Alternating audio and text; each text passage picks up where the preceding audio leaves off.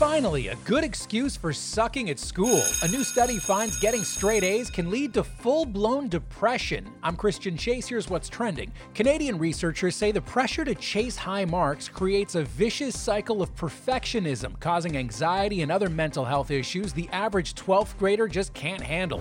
Alabama's taking a bunch of money the feds gave them to help deal with COVID and using it to build a bunch of prisons instead.